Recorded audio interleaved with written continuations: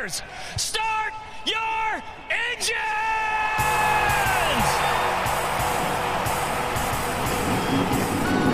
Welcome to the one place everybody wants to be.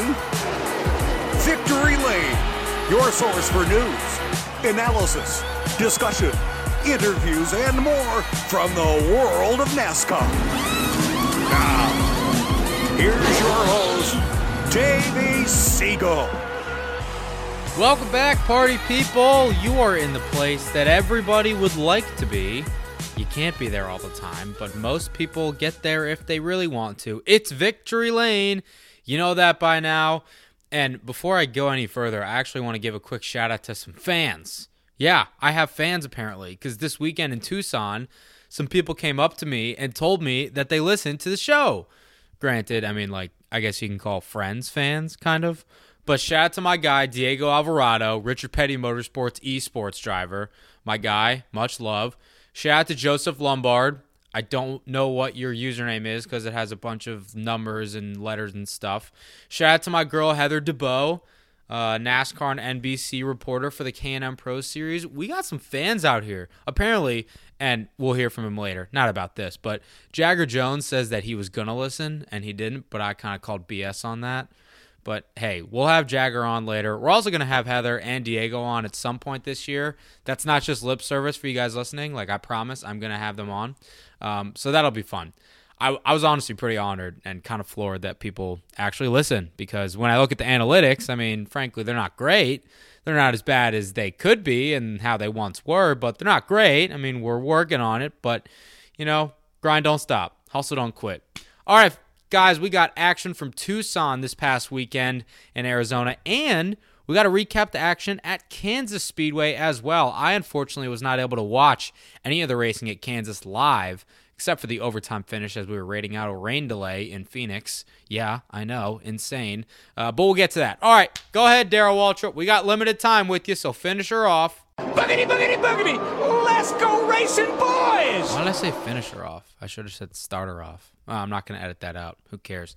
Port of Tucson, Twin 100s at Tucson Speedway. Before we get to the race, I need to tell you guys a story of what happened to me on Friday in the Phoenix area. Long story short, I fell down a mountain. Yeah, so it was just like a dumb microcosm of my life in this 2 to 3 hour span. It was so Davey of me. So I'll tell you guys what happened. So I get up early in the morning on Friday, fly out of D.C. across the country to Phoenix, right? Land around 9:30 a.m. local time. Went to this joint called Matt's Big Breakfast. Delicious food. Had a great meal. Took a tour of State Farm Stadium out in Glendale where the Arizona Cardinals play. That was pretty cool.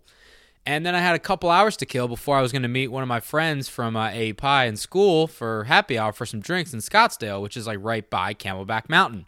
Ironically, I didn't know that, but logistically worked out well. So I'm like, you know what? Let me go walk over to Camelback Mountain. I've heard some good things. Pictures look pretty cool. Maybe get a little workout in. Should be a nice walk. Maybe there's a trail around the mountain that's 45 minutes there and back. Should be fun, right? So I get there. And there's a sign that says, warning, this trail is, and then in all red, all caps, bolded, extremely dangerous. So I'm like, what the hell? I thought this was a chill thing. And then there was signs that said, don't forget to bring your water, bring your sunscreen, fully charged cell phone in case you get lost. I'm like, what the hell's going on? I thought this was a chill thing. So I see a park ranger, and I ask him, I'm like, hey, man, how long do you think it'll take to get there and back in total? I thought he was going to say around an hour. So he goes, oh, if you do it right, probably around 2.5 hours. 2.5 hours? What are you talking about? Clearly, I'm just unprepared. I had no idea what this whole adventure was going to entail. But I'm there. When's the next time I'm going to be in Phoenix able to climb Camelback Mountain? Spoiler alert, the answer is November, but I didn't know that at the time because I wasn't thinking. So anyways, I wasn't even going to bring water on this hike, right? So I went back to my car, grabbed my water bottle, ironically, a Camelback water bottle on Camelback, and I brought it with me. So, and the most important part of the story, I'm wearing shoes. You guys might be familiar with them. If they're not, pull out your Google machine and Google All Birds. That's ALL Birds. Super comfortable shoes. Not an endorsement, but if you'd like to sponsor me, Allbirds, hit me up. They're made of wool. They don't have any support on them, and they don't have any traction on the bottom of the shoes, on the soles. And that's how they're designed, and that's fine. I wear them every single day. They're an unbelievable shoe. For like $100, I'd buy the whole inventory if I could afford it. So I'm wearing those shoes on this like pretty strenuous hike because I was clearly just unprepared, didn't know what I was getting into. Thankfully, I was wearing a dry fit t-shirt, which is nice. So I'll skip around a little bit. Like 15 seconds into the hike, I realize I am way out of shape, way underprepared, and I've made a big, grave mistake, okay? But, you know, I'm not a quitter. I want to finish this thing out. So I ended up hiking up the entire mountain. It was about a mile, maybe a little over a mile up to the summit, which was about 2,700 feet in the air. It's insane. I tweeted some pictures on my Twitter at Davey Center. You can check them out. And on my Instagram as well. But so I get to the top, and at this point, I'm soaking wet with sweat. I'm like panting. I'm like, oh my God. Oh, thank God. We made it. And it's super cool up there. The view is insane. I'm like, wow, so glad I did this. And I'm cooling off. I'm just like ripping off my shirt. Everybody's looking at me like I'm crazy. I just could not give a you-know-what at this point. So I'm there for like 10 or 15 minutes chilling. And then I say to myself, all right, time to go back down, you know, go on with our day. So I'm looking around, and I'm lost. I didn't know where I came up the mountain. Like, as dumb as that sounds, I just did not know. Like, I was looking, trying to retrace my steps. I couldn't figure out which path. And there weren't clearly marked paths, right? So I asked some people, I said, hey, where do we come up the Echo Trail? And these guys were like, oh, dude, if you follow either path down, it'll get you to the same place, bro. I was like, okay, whatever. So I followed them for legit 5 seconds. I was like, no, this is not right. Clearly, I do not remember this. This is not the right path, turning around. So I turned back around, went to the top, was like brainstorming, trying to think. I was like, where did I come from? I don't get it. And then I ended up asking a different group of people who I walked up with, and then they said the same thing. So I was like, you know what, screw it. I'll just follow them, whatever. Probably not the right way, but I just want to get down at this point. So it's the same way. It's not the right way. Clearly not the right way, okay? I'm following these blue dots that are painted on the rocks on my way down, and the way down is like 10 times harder than going up. It's insane. And I'm following these people, and they were going pretty slow, which is cool. Like, I was going slow too, but I wanted to speed it up a little bit. So I kid you not, guys. And the people that are probably listening, I probably told you this story before, but legit, I'm following them, and I'm saying verbatim, quote, excuse me, I'm going to squeeze past you guys here. And as I say the word here, literally as I say here, I slip, fall straight on my backside, cut up my hands pretty bad. The cuts are like somewhat healed at this point because it's Wednesday and this happened on Friday. But fell straight on my butt, cut up my hands. They're like, oh, are you okay? I was like, yeah, no, I'm fine, totally fine. Meanwhile, I'm like, oh my God. Like, you know, not FCC friendly here on podcast. I guess I could curse, but you can kind of guess what I was saying. And then I kept going, and I'm like, God, that hurts so bad. And I'm out of water at this point, so I try to like get little itty bitty droplets to like wash out the dirt and the dust from my cut that's just like bleeding.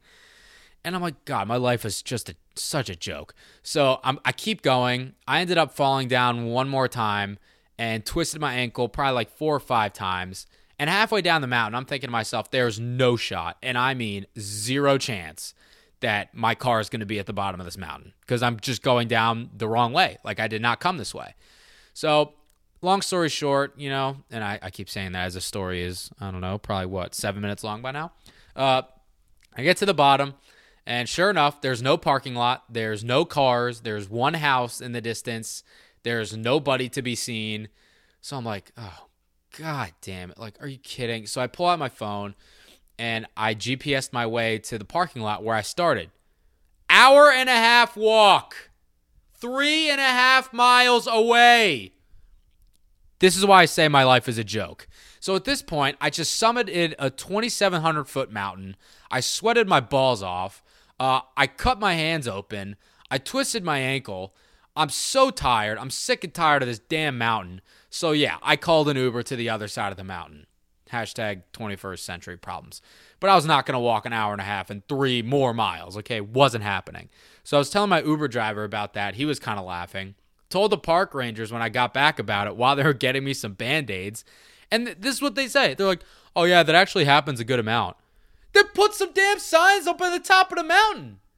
Like, if this happens more than once, you should probably put a sign that says, Echo Trail, going back down this way, or whatever the other trail was, going back down this way. Put some signage up there so people don't fall down, so people don't get lost, so you don't have to spend $9 on an Uber to go to the other side of the mountain, and you don't get frustrated, and now you're talking about it to nobody in your living room on a damn podcast about NASCAR. Ever think of that? National Park Service? I digress. I told you that was so Davey of me. My life is a joke. All right, race time. Hope you enjoyed that story. Not one, but 2 races took place in the desert this past weekend. So look, another thing that makes my life a joke. I'm ready to go. Let's do it. No rain. We're in the desert in Tucson, Arizona. Like, honestly, for real, we are in the desert. Does not rain in the desert. It rained in South Boston. That was in Virginia. I'm all the way on the other side of the country. It's not going to happen. And then, of course, as I'm doing the autograph session on the Instagram Live, it pours in the freaking desert for 2 hours. So damn frustrating. Like, are you kidding me? But look, it cleared, the track dried, and we raced. Derek Kraus, man, oh man, he won both races, and he dominated them. Absolutely killed the field. I caught up with him after and tried to make some punny jokes, but they fell flat.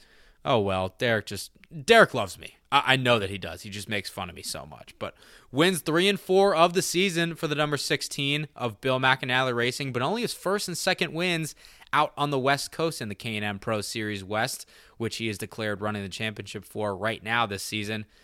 Look, guys, the kid is good. He's got a lot of talent. Twice as nice. Derek Kraus, 2-time winner at Tucson. You like that pun? Huh? You're smiling with your little braces. Is that a pun? Yeah, twice as nice at Tucson. You don't like that? I don't know. I guess I thought it'd be more rhyming. Sorry. Well, You do a little better than that. All right, I'll just ask you about your race then, since that joke fell flat. How'd you do it a second time? Yeah, that was good. We did it twice in one night. That was the goal coming into this race. Now we got the points lead going into the next K&N West race. So that was really good, and we'll just stay consistent through the rest of the season.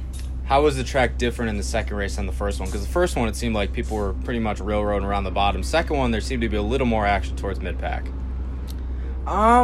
Personally, for me, there wasn't really a lot different. I just, like you said, there was a lot more people that are way more aggressive. Just with the format that they have of starting the second race of your fastest lap in the first one, it's you get the people that didn't qualify so well, but they ran a good lap in that first race starting up front, and like you saw the 7 and 10 car, they took off right away, and by lap 50 their tires were gone. They melted to the ground. So we just had to stay patient throughout the race, and we knew there was going to be yellow and there was multiple at the end, so we just stayed patient and we paid off at the end. All right, I want you to brag on yourself a little bit here. Tell me if I'm wrong, though. So I've been watching you race K&N since 2017. I think this is the best I've seen you race, and I think this is probably the most confident you've been. Am I wrong on that? Yeah, I'd say I feel like I got a really good team behind me, yeah, and they're really, really supportive, so I feel confident going into every single race that we're going to have a good car and we're going to be able to compete up front. And to be honest with you, qualified second, I was disappointed. I mean, you always want to be on top. So it was a good night overall. We won both the races and we got the points lead, so we'll just have to stay consistent through the rest of the year. Twins in Tucson. Tanner Gray finished P2 to Derek in both of the races. And I'm actually proud of my nickname for him. It's LT Gray because Tanner Gray, T Gray. I see what I did there. I feel like LT Gray is becoming the Chase Elliott of the K&N Pro Series. The dude is so hard on himself. He's like that, oh man, I just hate it for my guys type interview after the races. But he has been so solid. I mean, I talk about it here with him as we caught up outside of his car after his podium finish in the second race. I mean, for a guy that comes from drag racing, and only has a handful of starts under his belt and already a win at South Boston, there's nothing to hang your head about. A pair of second-place finishes in Tucson tonight for Tanner Gray. I know you're disappointed. Take me through your race in the second one tonight. It's just hectic, I guess. It spread out more than I thought it was going to the first race. I felt it was pretty much single file, like right there around the middle. And I felt like the bottom came in. I still wasn't good enough to run the top, but I felt like guys could get up there and run at least for a couple laps. But all in all, it was a good weekend for us. It's just had to use it up too much, coming from the mid-pack like that, I guess, and then everybody's going 3 and 4 wide, and it's just tough. But we were a little too tight in the first race, and just overcompensated there, and we're a little on the free side. So we got good notes, and next time we come back, we'll know what not to do. But all in all, it was a good weekend, and I can't thank everybody from DJ Crosley enough for bringing me out here and bringing a fast race car. So, congratulations to Derek and them. That was really cool. They won a rail this weekend, and yeah. It seemed like around the midpoint of the race, around lap 50 or so, when Dustin Ash started to fall back, that's when things kind of got crazy around the 2nd, 3rd, 4th, 5th place, and you were right in the middle of it. How crazy was it from the driver's seat? Yeah, it was definitely – it was a lot more action than the first race, that's for sure. I could see it too. Yeah. I mean, it's good. I mean, this place is pretty wide, so it's not too bad, and you have enough room. It's not like everybody's – I mean, it's tight, but it's not like everybody's crammed and, like, banging off each other. You know what I mean? Like, you still have room to kind of race and move around, and that's what was cool about this place is, it definitely was a lot more racy than I expected it to be. With the bottom coming in like that, I felt like I was probably one of the only ones to be able to run the very bottom like that. I felt like I saw Derek try it a few times and just couldn't make it work. But definitely crazy and a lot of fun to be behind the wheel. Experience for you, especially in these big body K&N stock cars, is always invaluable, and you've ran a handful of West races along with your East schedule. How much momentum do these back-to-back second-place finishes, although disappointing, I know that you want to get it done for your team, how much momentum does this give you going into Memphis? It gives a lot of confidence for me anyway, and they have awesome setups and notes for pretty much everywhere we go. We generally unload pretty close, and that's making the transition a lot easier on me. Just being able to unload and know that I'm going to have a fast race car under me, and I solely get to focus on the racetrack and what I need to do better. So that's definitely made it a lot easier, and for me, I've had to win a 4th in 2 seconds the last 4 races. Not too shabby for a drag racer. Yeah, exactly. So I'm happy with it, and like I said, it's a big confidence booster for me, and I think everybody at DGR. So hopefully we can go back to the East and have continue some good runs and inch our way into the points a little bit more. But all in all, a good weekend. Nice run. Thanks. And probably the driver that impressed me the most throughout those 2 100-lap races was Brittany Zamora. She had a career evening and a night of first in the number 99 Ineos Camry for Bill McAnally Racing. First time on the podium, first time having a career best finish of 3rd, first time leading laps in a race. I believe she led 23 or 26 laps in the second race because she started on the pole for the first time in her career, and she got the pole by virtue of setting the fastest lap in the first race. And she brings it home with a pair of top 5 finishes, 4th place in the first race, 3rd place in the second race. Confidence is on the rise for Brittany Zamora. She'll tell you about it all right here. Brittany Zamora comes home a career best 3rd place, and we were just talking. It was a night of first for you. First time starting on the pole. First time leading some laps from the K&N series, and you come home with a career best finish on the podium. First time there as well. Pretty solid night. Yeah, it is a pretty solid night. Yesterday we really struggled in practice, so try to keep our heads high, but we weren't sure a podium was actually realistic. We worked so hard on the car. We thrashed on it. My crew did. They got it ready for me today, and it's just been on fire ever since then. And so got a top 5 in the first race. And then that was good, but we knew we needed to work on it. We knew we had better potential than that. And so went and made some changes, and we led some laps, fell back to 2nd, got the lead again, and then from there it's just hard racing. Props to Derek for sweeping both races, and fun racing with Tanner, and just good clean racing out there.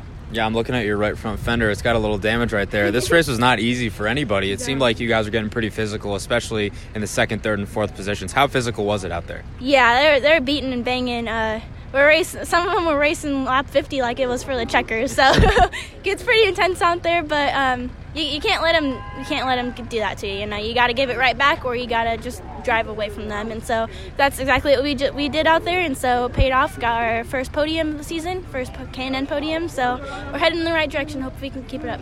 You're no stranger to winning and leading laps, but what was it like to lead laps here in this K&N car and be at the front of the field? Was that a different feeling for you? No, it felt really good. It was kind of get that monkey off my back, yeah. You know. We've been progressing this whole season, but we haven't gotten the results that our team should be getting. You know, with the work we put in, we have good runs. We just haven't been able to finish, get those results. And so to be able to run up front like that against the competition that's out here, is pretty stout cars, competitors, and to be able to do that just showed that we're here for a reason, and we're going to keep on fighting. And momentum is huge in racing. You know that better than anybody else. What kind of momentum does this give you and the team going into Colorado? Yeah, it gives us definitely a big confidence booster. You know, kind of like I said, the results weren't what we were hoping for in the past races, and so now we know we can lead races. We can be one of the fastest cars out there. We can compete for podiums. Now I hope people say, "Oh God, Brittany's coming to the track. Watch out for her, because she's going to be one to contend for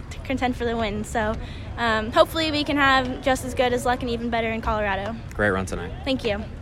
I teased it at the top of the show. Jagger Jones may or may not be listening right now. I would lean towards no. He had 2 solid races as well, a 4th-place finish and a 6th-place finish, and 4 races into his career driving full-bodied stock cars. That 6th-place finish, that's his worst finish of his career so far. I know it's a small sample size, and he's in really good equipment, but the kid can drive too. Jagger Jones brings it home 6th in twin race number 2 at Tucson. Eventful night for you, I think would be safe to say. How did you see it from your perspective? Yeah, we just fell back a little bit at the start, and then when you're just racing back there with some squirrels, and it gets a little nuts back there. So I like the pun. Yeah. Squirrel gets nuts. And then so we got caught up when the 7 car was spinning and had to go to the back of the field, and then we almost ran into the 19 when she was spinning. We barely missed that one again. So then we're about, I think, 13th or so, and then we drove back up to 6th. So not what we wanted, but decent rebound. Yeah, so, I mean, coming off of one race, the Nora 1000, which is a different beast in and of itself, and then coming here to not run 1 race, but 2, how different was that from anything you've done before? Yeah, the first race I was up front. It's always usually a little bit calmer up there, so we kind of didn't have too much issues, but that second race, once you get back there a little bit, it's complete chaos, especially with some of the cars just trying to make it back up to the front with problems they had early. So it's eventful. I definitely like being up at the front more, so we'll hope to be up there in Colorado. Yeah, I was going to ask you about Colorado. So, I mean, obviously not the win that you guys were looking for coming in, but momentum-wise, you're in the thick of it now in the K&N Pro Series West season. You're a rookie. How do you feel about your chances to do better there, and how do you feel overall how the season has gone so far for you? Yeah, I mean, I think the best thing we can do, whatever the results happen, but it's just to keep learning. And I think we definitely learned a lot. Got some more notes, so I definitely learned more with the car. So just take what we learned to Colorado and just apply it there and see what we can do. Trevor Huddleston sits 2nd in the K&N Pro Series West point standings with a win already at Irwindale. He wants a little more out of his number 9 crew, but he was overall pretty happy with its performance at Tucson Speedway. Take a listen to what Trevor had to say following his run. Trevor Huddleston, by the way, I like these matching shoes to your whole outfit here. You gotta fit in, you know. Blue checkers, blue win, blue car. I like it. So we were talking off mic. You said that 4th place finish here in twin race number 2 is less than ideal. It was a pretty eventful race for a lot of people. Kind of handicap how it went for you for me. Yeah, for sure. I mean, we got a bad starting position because your starting position was determined off your lap in the first race. Didn't really ever get a good lap in the first race, so it kind of set us up in a bad spot from the beginning. But like you said, it was a battle. We had some issues with radios, but we kind of overcame it. And I guess you could say 4th with the issues we had was pretty solid. I think we're still sitting 2nd in points, so we just got to look forward to the rest of the season and put this one behind us. Yeah, how are you feeling about Colorado? Oh, really looking forward to Colorado. I mean, we ran really great there last year. Sunrise ran 1, 2, 3. So I think we're going to be pretty dominant. We found some stuff on the car this weekend that we're going to apply. I think it was a rough weekend for the 9 car, but don't count us out yet. I think we're going to be more than solid the rest of the year. No question about it. Haley Deegan was digging in the first race. She had a good first race, podium finish, just nipped Jagger Jones at the start-finish line for third. But the second one, she had a multitude of issues. The most glaring one coming late with Trevor Huddleston. They had some contact late in the race. She ended up spinning out in turn 2, had a left rear tire flat, limped it back behind the wall to pit road, repaired that tire, but she didn't have the speed, and she was a couple laps down. So she wound up coming home in 15th place. Plus, she's not going to have Kevin Reed Jr., her crew chief that she's had a lot of success with, working with her for the rest of the year as he was penalized following Bristol. So she has a new crew chief working with her. And this is the first time that, as she says right here, they were kind of under the pressure and the microscope of racing for points in the K&N Pro Series West. So that's going to take some growing pains as well. Haley Deegan comes home disappointing 15th in race number 2. 15th? Ooh, yeah. sounds rough. It doesn't sound good. You didn't have a great night, but you were running up front until you had a little incident with the 9 of Trevor Huddleston. What happened going into turn 1? Yeah, I think our car got a little bit better. We had a better car. We were in third, and I made a nice move. I had this nice line going in 1 where I'd not really open it up a ton. I'd say probably open up to like lane 2 and shoot to the bottom. And some more of the 99 from me got not a great start. We got passed on the outside, so I was right on her, and I probably stayed like a tire out wider than her. And I was shooting to the bottom. As soon as I was about to shoot to the bottom, I got rear quartered. Just like I would have got it if he was like to my door, but like he was straight like right, like just quartered me pretty bad and just cleaned me out. Which I get it, like we're racing hard out there, but we almost ran 4 wide on like what, quarter-mile track? This track's tiny. Like, how big is this track? 0.375 miles, whatever the math is. Okay, so like on the 3rd mile track. Bigger, yeah. Yeah, we almost ran 4 wide on a 3rd mile track, like 15 laps perfectly clean, but you can't make a restart. So like, take for tack. That's how it is. Like, you get me, I'll get you right back. So obviously, like I mentioned, not the run that you wanted, but how much confidence do you take into Colorado knowing that you guys did run up front and you did adjust on the car throughout the race weekend when it didn't originally start as well as you wanted it to? Yeah, I'd say we still got some work to do. I'd say we're having a new crew chief, kind of working it out. First race, kind of our first West race together, back in the points, kind of under all the pressure. We have a little work to do, but I think we're not far off. Here was my head scratcher for the weekend. Cody Vanderwall. I thought that, I didn't think he was going to win, to be honest, but I thought that he was going to contend in the top 5. Heck, like top 10 easily, especially with the car counts these days in the series. Top 10 for Cody at Tucson, a track that he knows so well. That should be easily attainable. He's the defending winner of both races, but he didn't finish in the top 10 in either race. I mean, that is a hugely disappointing run for Cody. And I caught up with him after. He was kind of at a loss for words. Cody Vanderwall comes home 12th in the second Twin 100. We talked before the race. You said that you didn't really think that this track was going to be indicative of last year's success for you, and that kind of came to be evident. What were the struggles tonight for you? Oh, race 1, we had all kinds of issues. We had something wrong with our right front tire, and I was like 3 seconds off the pace. It was just not good. And race 2, we thought we were better. I drove up to second right away, and then it got so loose I could hardly hold on to the thing. And so we came in to try and make an adjustment, and somehow we ended up going 2 laps down. I don't really know how, but said from there we just couldn't really go forward.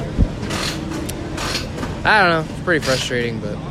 That wraps things up with my coverage from Tucson Speedway out in Tucson, Arizona, a little 0.375 mile short track. Nice facility. It has its jokes. It can be the butt of a lot of jokes. Just check Diego Alvarado's Instagram post with me and him, Captain Morgan, on a toilet, and I think you get what I mean.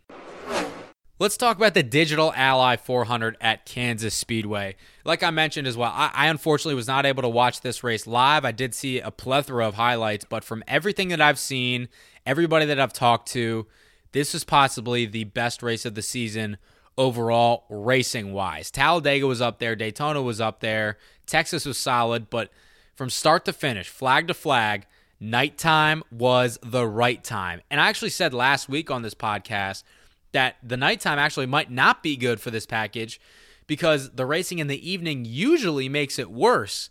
But this weekend, Not the case. Completely flipped on its head, did a 180, and Brad Keselowski winds up holding off Eric Jones, the two Michigan boys, in an overtime finish to win for the third time this season and the 30th time of his career. And that obviously keeps the Joe Gibbs Racing and Penske dominance alive and well. Besides Chase Elliott's win at Talladega a couple weeks back, every race this season has been won by a JGR or a Team Penske car. Pretty dominant, if I do say so myself. Let's hear from Brad. What do you say? He wound up passing hella cars on one of those final restarts. It was pretty crazy inside the seat. Yeah, it was pretty cool. But no, I think Paul and the team, they made some great adjustments to the car. I was struggling a little bit before that, and with about 100 laps to go, roughly, the car really started to come together. Before that, I felt like I was kind of hanging on in that 10th to 15th place range, and we just worked on the car, or the team worked on the car. I sat in the driver's seat and watched. But they got it dialed in where it needed to be, and then I was able to be aggressive and make moves. So kudos to them. Whether you like it or not, party people, this package is here to stay. Or so we think. I mean, we're a third of the way through the season. I feel like NASCAR changing it at this point would be, it would kind of throw you-know-what at the fan, and I think that would not be good for anybody involved. But I thought that it would be plate-like at some places. It hasn't been that way, but Brad Keselowski is very, very good on restrictor plate races, even though we don't have those anymore. They're tapered spacer races. But he's the best at racing in packs like Daytona and Talladega, and he spoke on that when asked about it with this package. It's hard to say where it'll go, but I feel like the season breaks down into thirds, and maybe I'm repeating myself to some of the people in the room, but you have your first third, your second third, and then, of course, the final part with the playoffs. And with that in mind, Kansas is kind of like, to me, a break point between the end of the first third of the season and the beginning of the middle stretch. And I think we really see things settle out by then. The West Coast swing at the start of the season, there's a lot of comes and goes, and trying to understand the rules and the new and all the engineering behind it is a little bit tough. But when we get to this part of the season, I think you really have to shine, because this is what you've got. So it's nice to be able to win right here today, and of course it's always nice to win. But in light of those thoughts or beliefs, I guess it's a good sign for us for sure. Crew Chief Paul Wolf, I'm not sure if he still has his braces, but if he does, braces and all, he calls the shots per usual atop the pit box, and he admitted that this was not an easy one by any means. It was a tough night. I mean, we were off quite a bit to start the race, and I think to Brad's point, we're far enough along in the season now where it seems like a lot of guys are starting to figure out where they want to be. We won some races early in the season, and I think the mile and a half early in the year we were pretty strong. I think all the Penske cars were, but now you look, and the Stewart-Haas cars and the Hendrick cars are really strong. So it's a lot. None of these races are easy to win by any means, but it's tough right now. Tonight was a tough night, and you weren't going to get away with a car that was off a little bit, and that's where we were at the start of the race. Our balance wasn't right. We couldn't keep the throttle down, and we worked hard. It took a while. The car wasn't responding early on, and like Brad said, I think after the second stage or the final 100 laps, we finally got it tight enough where we were able to put some good laps together, and then it's just working the draft and all those things on the restarts, which we were able to do really well at the end. Obviously, I was not at the racetrack in Kansas this weekend, so unfortunately I don't have any other audio to give you guys from the Cup race, but we can run through the storylines. None bigger than Alex Bowman. Bowman the showman, baby. Comes home second place for the third straight race. Is a win coming? I don't know. Let me know. Tweet me at Davey Center. Give me your thoughts on that. Fun fact about him, too. He's the first driver in NASCAR Cup Series history to have 3 straight runner-up finishes without a win under his belt yet. Not a club that you'd like to be a part of for sure, but his win's coming. I'm telling you, he's actually really, really impressed me with the speed that he's had in his number 88. And also for Chase, 3 top 5s in a row for driver number 9. I'm watching you, Hendrick. I'm watching you. Eric Jones, P3. He thought Brad Keselowski jumped the overtime restart, but he also blocked Clint Boyer pretty bad, who came home 5th. The number 14 driver actually confronted Eric on pit road. It was good stuff, though. And, I mean, he threw a big, big block, but I'm cool with it. A lot of people are saying, oh, Boyer should have wrecked him. Yeah, probably should have. And Jones, it would have been warranted. Like, you're blocking. But I see why Clint's mad, and he should be. But also, I mean, I'm Team Eric here. Like, it's the last lap. You're fighting for all you can get. Momentum is so important in this sport at these tracks with this package, so you got to keep it up if you can. So I'm cool with blocking. Especially on the last lap in overtime, you got to do what you got to do. You got Kurt Busch, Kyle Larson, Tyler Reddick, and Chris Buescher. 9th and 10th place finishes, respectively, for them. What? I literally wrote, WTF in my notes like that. I feel like that's just how weird and crazy of a race this was. And noticeably missing, God, I can't say that word. Noticeably missing, thank you, from the top 10 were some big names. So you had Kevin Harvick in 13th place when the checkered flag flew. He won stage 1, and he seemed to be pretty much the dominant car, but he actually had a windshield tear-off, get stuck to his grill, and pitted with a flat tire, or so he thought, and then the handling just went to crap after that, so he could not recover. Joey Logano got caught trapped a lap down, finishing 15th place. Denny Hamlin spun out, brought out a caution, also knocked in a crush panel again, finished 16th, but I think he's good in terms of carbon monoxide poisoning. Martin Truex Jr., 19th place, uncharacteristic day from him. And Kyle Busch, interesting day for him, 30th place finish. He ended up getting a tire rub after he was working his way through the field, after he got a penalty for driving through too many pit boxes. But you know what that means? Not a 10th place finish. The streak is over at 11. So Morgan Shepherd, you can breathe a sigh of relief on your rollerblades, my friend, because you now share the streak with Kyle Busch. So people are saying, oh, the streak's over. That's so sad. The big thing here is that his beard is going to be shaved when we see him this upcoming week at Charlotte for the All-Star race. That is what I think the big news is here. Ryan Blaney finishing 32nd. He had hit the wall a little bit coming off of turn 4 and shredded debris all over. He still hasn't finished a race this year on a 1.5 mile track on the lead lap. That's a big oof, if you ask me. But look, I'm glad it was a good show. There was one restart where the guys were 4 wide and 3 wide for a lap or 2 in a row. That's big love. We love that. That's all love reacts. So everybody that was out there at Kansas, I hope you got your money's worth. Seems like you did. And everybody watching at home on their couches, drinking their Busch beer, being their millennials, eating their avocado toast.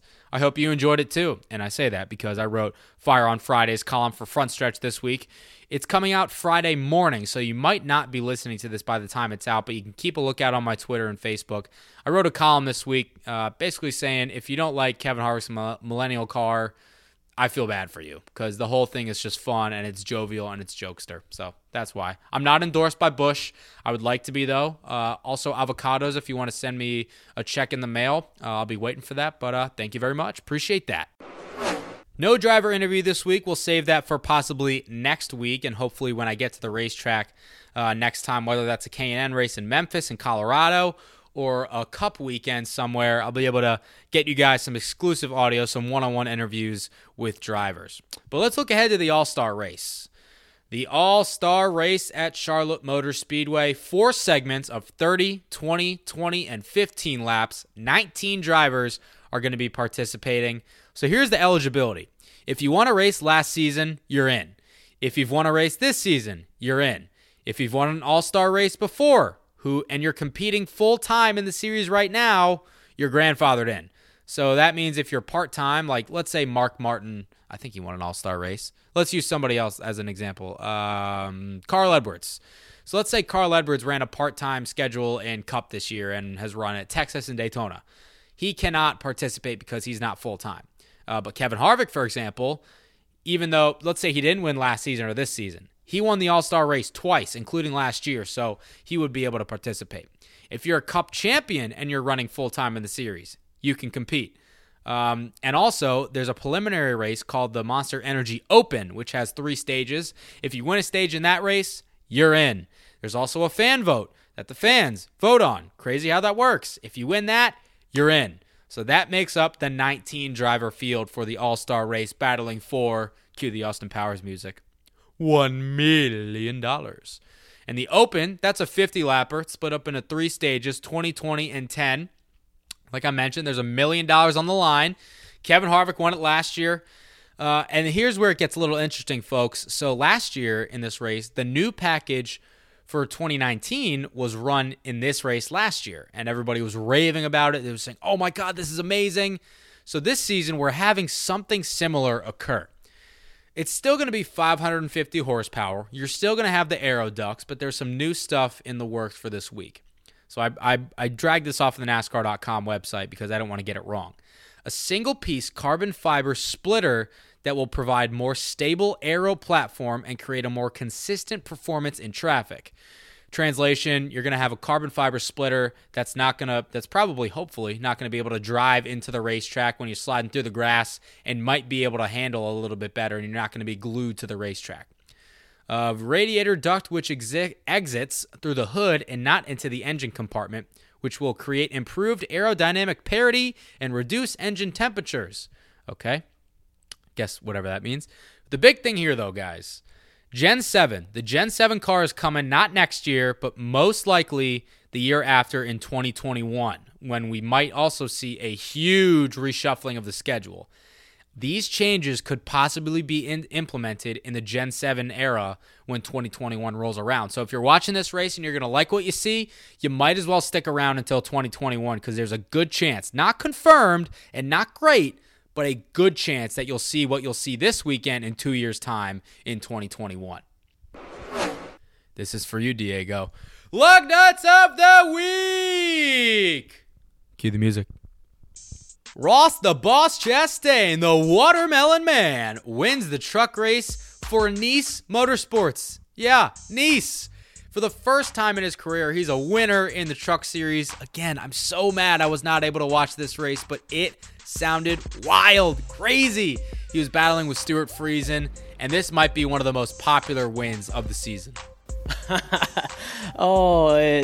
Excitement, tears. I choked up in part of the interview out there in Victory Lane. Blew tires out on it, doing my burnout. Did a little better this time than last time. So, yeah.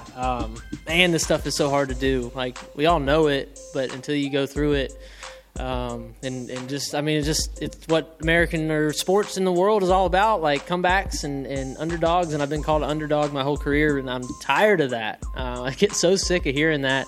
I know they mean well when they say it, but man, I just want to win, and that's why I race everything I can, and this is so awesome. His team owner at Nice Motorsports, Al Nice, wins as an owner for the first time in the truck series, and get this, he wanted to race. He kind of told a quick story about why he named the team how it is, what he was going to name it, and his aspirations for getting into this whole venture in the first place. It's a crazy, crazy story for Nice Motorsports. I'm really fortunate that Cody and I hooked up 3 years ago, and it was just I wanted to try to get my license back and drive as a 74-year-old man, fat old man. Did you catch that? He wanted to drive in the truck series. That was his reason for getting in here. In fact, little story, the first truck and engine I bought, I was going to form the team, and I thought I'd call it IR Racing because I took the money out of my IRA to buy everything. So, and then Cody said we need a little bit more, and we need a little bit more, and we need a little bit more, and Cody just kept improving the program every year, and we ran against Ross.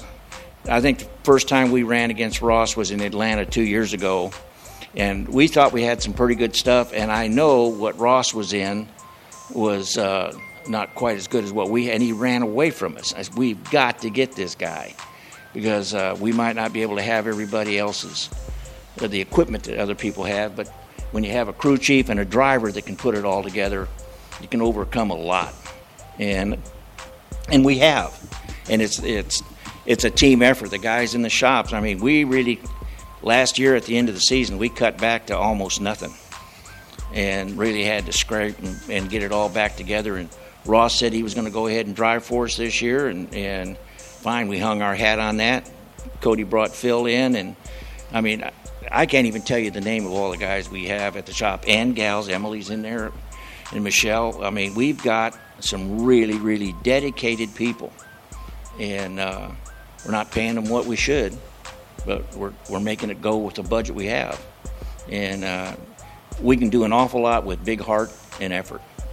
Martin Truex Jr.'s Darlington throwback is his 2004 Xfinity Series title ride. It's pretty dope. He released it on the Dale Jr. download.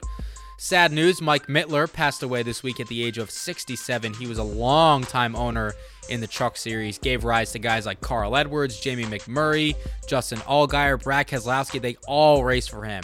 And something that those guys have in common, they're all Midwestern guys. Carl and Jamie are from Missouri, Justin's from Illinois, I believe, and Brad's from Michigan. And Clint Boyer had a tweet basically saying, if you were from the Midwest, you wish that Mike came calling because he was the guy that you wanted to race for. There was a $60 million plan that got released for Nashville Superspeedway on the fairgrounds, I should say, this past week. Most notably, the seating is going to be increased from 15 to 30,000, but there's still some lingering issues in the surrounding areas with the people that live right there and Nashville SC, the MLS club, getting there. See, this is what I don't get. Why can't you work together to try to bring more positive stuff to the city? That's what I don't get. Please, just work together, would you? Bubba Wallace, he's going through a tough time right now, guys. He tweeted out a video basically saying thank you to all my fans for being with me. He's been somewhat public with his struggles. I mean, he straight up put on Instagram, he's literally battling depression right now. Part of that stems from his performance in the Richard Petty Motorsports 43 right now, not being up to par in his standards, and a lot of it's personal as well. It's not completely public information, but I mean, there's been reports out there, and it's 99.99999% confirmed that him and his longtime girlfriend Amanda Carter have since split up. So obviously, a tough time going right now for Bubba Wallace, but he's got a huge legion of fans behind him. And I'm telling you, man, if he were to get the fan vote this weekend at the All-Star race, I think that would do wonders for him as a person, just overall. Paul Wolfe and Peter Suspenzo, who is the number 77 crew chief for Quinn Hoff, they were both fined $10,000 for one loose lug nut following Kansas. And that'll wrap things up for episode 11. Double ones, folks, of Victory Lane 2.0. Do me a favor, rate, review, subscribe on iTunes. We're also on Google Play, Spotify, and SoundCloud. I'm going to be able to watch the All-Star race this weekend at home for the first time in a couple years, I want to say. There's always been something going on for me as I was gone the past couple years on All-Star weekend. So I'm looking forward to that. If you're going to be in the Charlotte area, hit up the race. I'm looking forward to it. Enjoy yourselves. If you're not going to be there, please stay safe this weekend. Enjoy the racing. If you're not going to watch the race, I don't want to speak to you. Turn the podcast off right now. But as I end the podcast, as I always say, peace and love, my home race. Much love as always. Be good.